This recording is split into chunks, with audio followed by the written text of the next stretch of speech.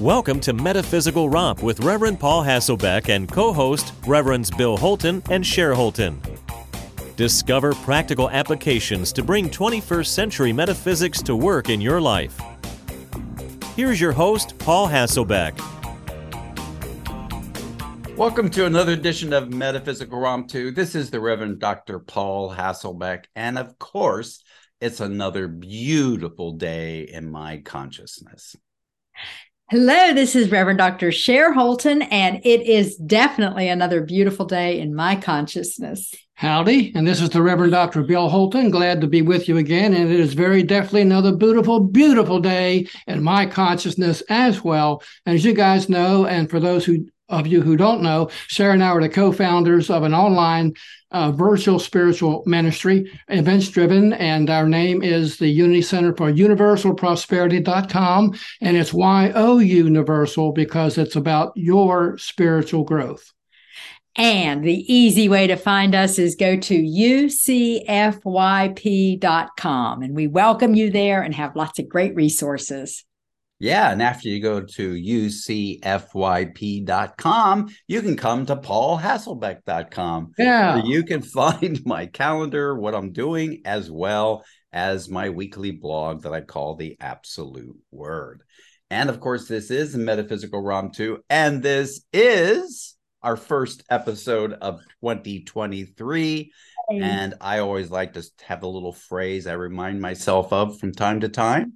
So it's free to be in 2023.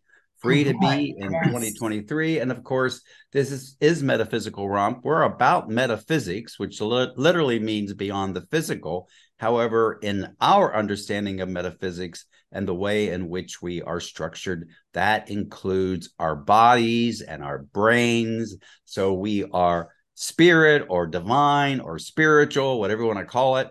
And we are mind or consciousness, and we are these physical bodies, and we don't separate them up as a lot of people tend to do. Right, guys?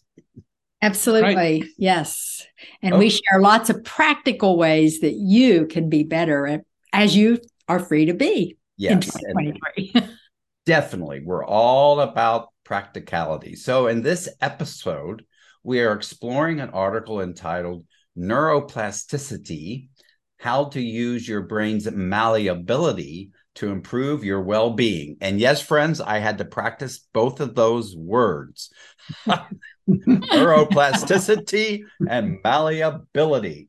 That's an article by Megan Call, who is a licensed psychologist and is the director of the Resiliency Center at the University of Utah Health. And I haven't looked up this Resiliency Center, but I'm sure going to. Yes, we are too, because I think the article, as you'll see as we talk about it, has so many great practical ideas. It's amazing. And the way they structure their articles is in a very, very useful way. I'm going to put it that way. Okay, shall we get started? Absolutely. Let me just start with the very beginning. The brain is a highly active and malleable learning machine. Knowing that, we can develop strategies to improve well-being, like engaging in activities that are new and challenging. That's kind of like the pithy one-sentence summary of what we're going to be talking about. And I think it's kind of like a tagline that got my attention. Right. And it's a good place to start as we enter 2023 when you think about it. And it's smart, right? And the free to be theme that you have, Paul, fits so perfectly because it recognizes that we have the ability and the power to make changes in our neuroplasticity. Yes. So we're back to a really common theme that we are a power unto ourselves. And that no one or no thing actually has power over our consciousness. Right. And once we learn that, we can then be more responsible. Absolutely. Yes. She starts off with a case study that we thought we would share. And it's about a guy named Derek. Is that where we want to go? Yeah, for sure. All right. Yes. So as we looked at this and tried to decide whether to share the case study or not on the show, we decided we would because we want you to listen and see how much of Derek might sound familiar to you, how much you may see in yourself, either in the past or maybe even right now. So she's talking about her patient, Derek. And of course, this is a made up name to protect the innocent or guilty, whichever the case may be. But it starts off by saying that he is a high achiever. So I can relate to that. Yeah, I was going to say a lot of us can relate to that right away. Like many high achieving individuals, he struggles under the weight of his own high expectations. Just think about that for a minute. Struggling under the weight of our own expectations. And boy, do I know a lot of people like that. Mm-hmm, absolutely. Oh, yeah. We meet them all the time. Yes. So to describe that, he assumes that being harsh toward himself and always expecting more of himself is necessary to remain motivated and competitive. Tag. Are we all it? Well, yes. So the thing is that prior to my reading that book on self-compassion, I could identify this really strongly. And what's interesting too here, and I want to say a little bit about it, is he is assuming, he as in Derek is assuming, and probably others, that being harsh on ourselves is necessary. I would kind of modify that a little bit by saying that we should know ourself better, be more aware of who and what our self really is. The three of us are in a metaphysical ministries. And when you think about it, it reminded me, and I'll be quick, of Willie Shakespeare's Hamlet, where he says, "To thine own self be true." Yes. I thought, well, that applies to Derek and that applies to all of us. And I thought, well, to which self should we be true? Since we're metaphysicians here, I had to go there. And I'm very quickly, I want to say the same thing applies to us, which us is showing up at any particular point of time. For example, to which self are we to be true to? Is it the one that shows up when we go to work, or the one that is present when we're in church, or the self that questions unquestioned answers, or the one that gets irritated when people don't respect individual differences? Or is it our higher self that knows our human embodiment is just a physical garment that we're wearing, which people assume is the only us? Which self are we talking about? Wow, Bill, it looks like when you read this, you became self-ish. Exactly. Self-ish. Yes. You got it, Paul. And perhaps all of us should be self-ish to know and become aware of really who we are. Are we past, present, or future selves as we walk through skin school? Yes, self-awareness is really important. And that actually, it's so interesting because that actually leads to where Derek is in this case study. What you just said is a response to him, because at 37 years old, he now recognizes that his current approach to life isn't working. And so after learning about neuroplasticity and just what Bill shared would affect this, he began to, one, work on increasing his self-awareness by noting self-defeating behaviors as they occurred, and by two, incorporating mindfulness exercises into his daily routine. By observing his thoughts instead of getting caught up in them, he has moved from a place of self-deprecation to self-compassion. What's happening here? Mm-hmm. Yeah, and I had just mentioned self-compassion. There's another book called Your Resonant Self, which is the self that's supportive. And most of us don't even know what that voice can even sound like. Well, let's just say before I read or listened to that book, I didn't know what it could sound like. And so. And I'm wondering that based on what Sherry just read, if we can become more neuroplasticized, is that a word? And become more self-aware, I think we will discover that all of us have a higher self that's more connected with our spirituality, and our lower self, which are the same selves, they're same dimensions of our quote-unquote selfishness, that the neuroplasticity, I believe, will help us become more capital S, self-aware. Yes. Absolutely. And I think that's where this is leading exactly. Yes. Okay. So she starts out at the very important point, and I'm going to have you read it. She asked, though, what is neuroplasticity? Isn't that a great question? Right. Because a lot of our listeners might be sitting there saying, I've heard that word, but I don't quite know what it means. It's one of those words we throw around, but rarely stop to define it. So go for it, Cher. Well, she does a really good job of just succinctly telling us neuroplasticity, or the capacity for our brain cells to change in response to our behavior. I love that definition. There it is right there. It's a capacity for our brain cells to change in response to our behavior. And where does our behavior come from? It comes from our thoughts, ideas, beliefs, images, feelings, emotions, experiences, attitudes, and all of that leads to our behavior. Yeah. Yes. Yeah. And I'm one who believes, and I think we all believe this, is that she talked about brain cells. I believe that it is our consciousness that changes our brain cells, which register that change in consciousness as to our brain cells produce that consciousness. And the debate in neuroscience is just that. Yes. Does consciousness change the brain, or does the brain change consciousness? And hopefully one day there'll be agreement on that process. And I also think in some ways it's a two-way street. Most definitely. Yep. They're definitely connected. Yep. There's a connectedness there.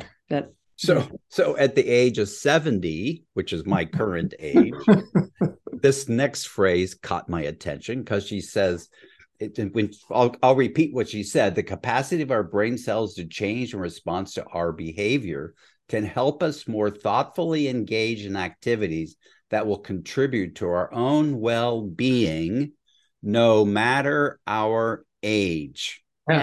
Yes. And that put up a red flag for myself, because what we do, what my friends do that are around my age, we talk a lot about what we're losing in our brain capacity, our memories. In fact, one of my little funny phrases that maybe I'm going to stop using is, my memory's still good.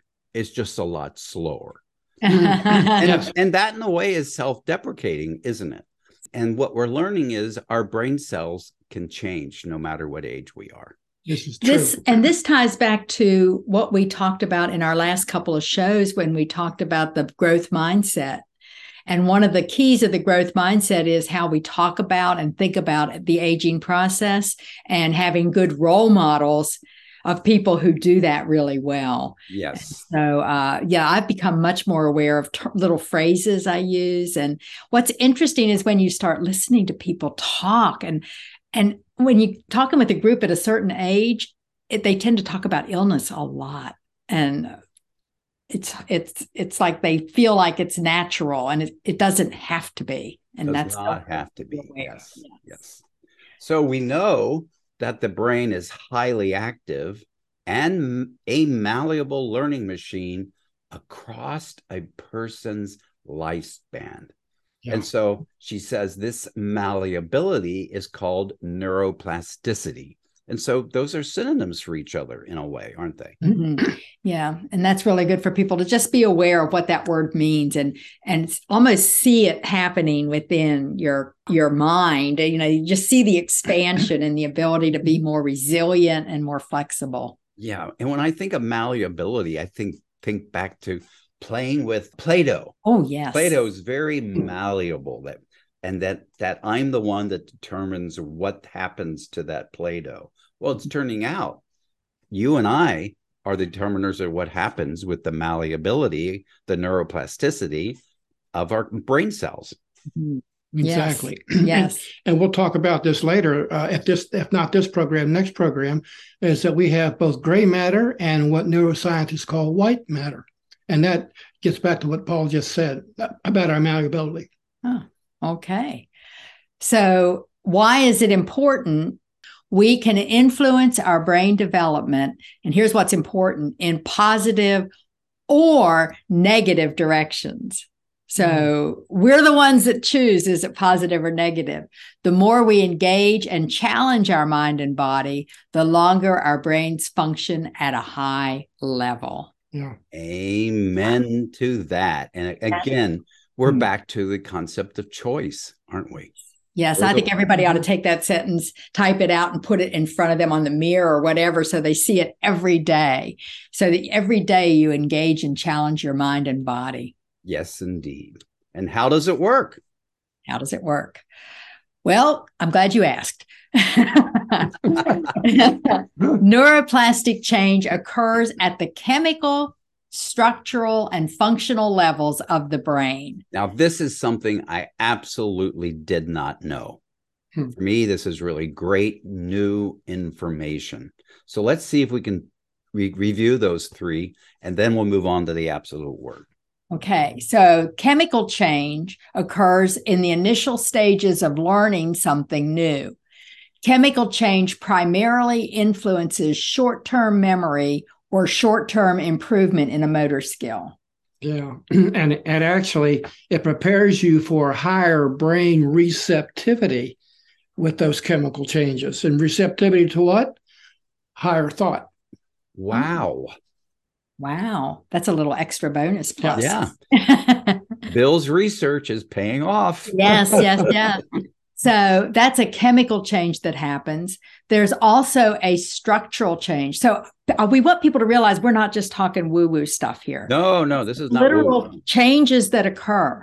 So the chemical we've talked about, the structural occurs when neurons in the brain change their connections, literally change their connections and alter your brain structure.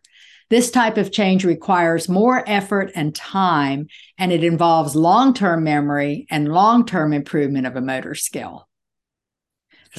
And not just motor skills. Your outlook on life changes, your perspective changes, you are more receptive to latent higher abilities. And I'm going to add psychic abilities in this as well, because the structural changes allow your left brain hemisphere and right brain hemisphere to talk to each other, and wonderful things happen when that happens.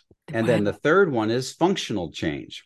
Functional change, that occurs when the entire brain networks change. These brain networks, as they are used over and over again, become more excitable and more efficient when activated. Yes, so we have chemical change, we have structural change, and functional change, and they kind of occur in that order.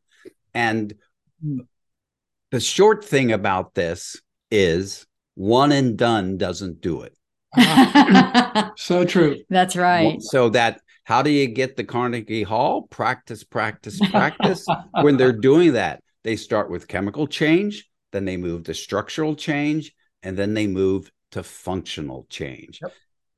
And it takes more and more exercise with the brain for that to happen. The more you exercise the brain, the stronger and more connected it becomes. Exactly. And so I think this is probably a good place to stop. What do you think? I think so. We'll leave everybody hanging. When we come back on our next show, we're going to get a lot of how to do this.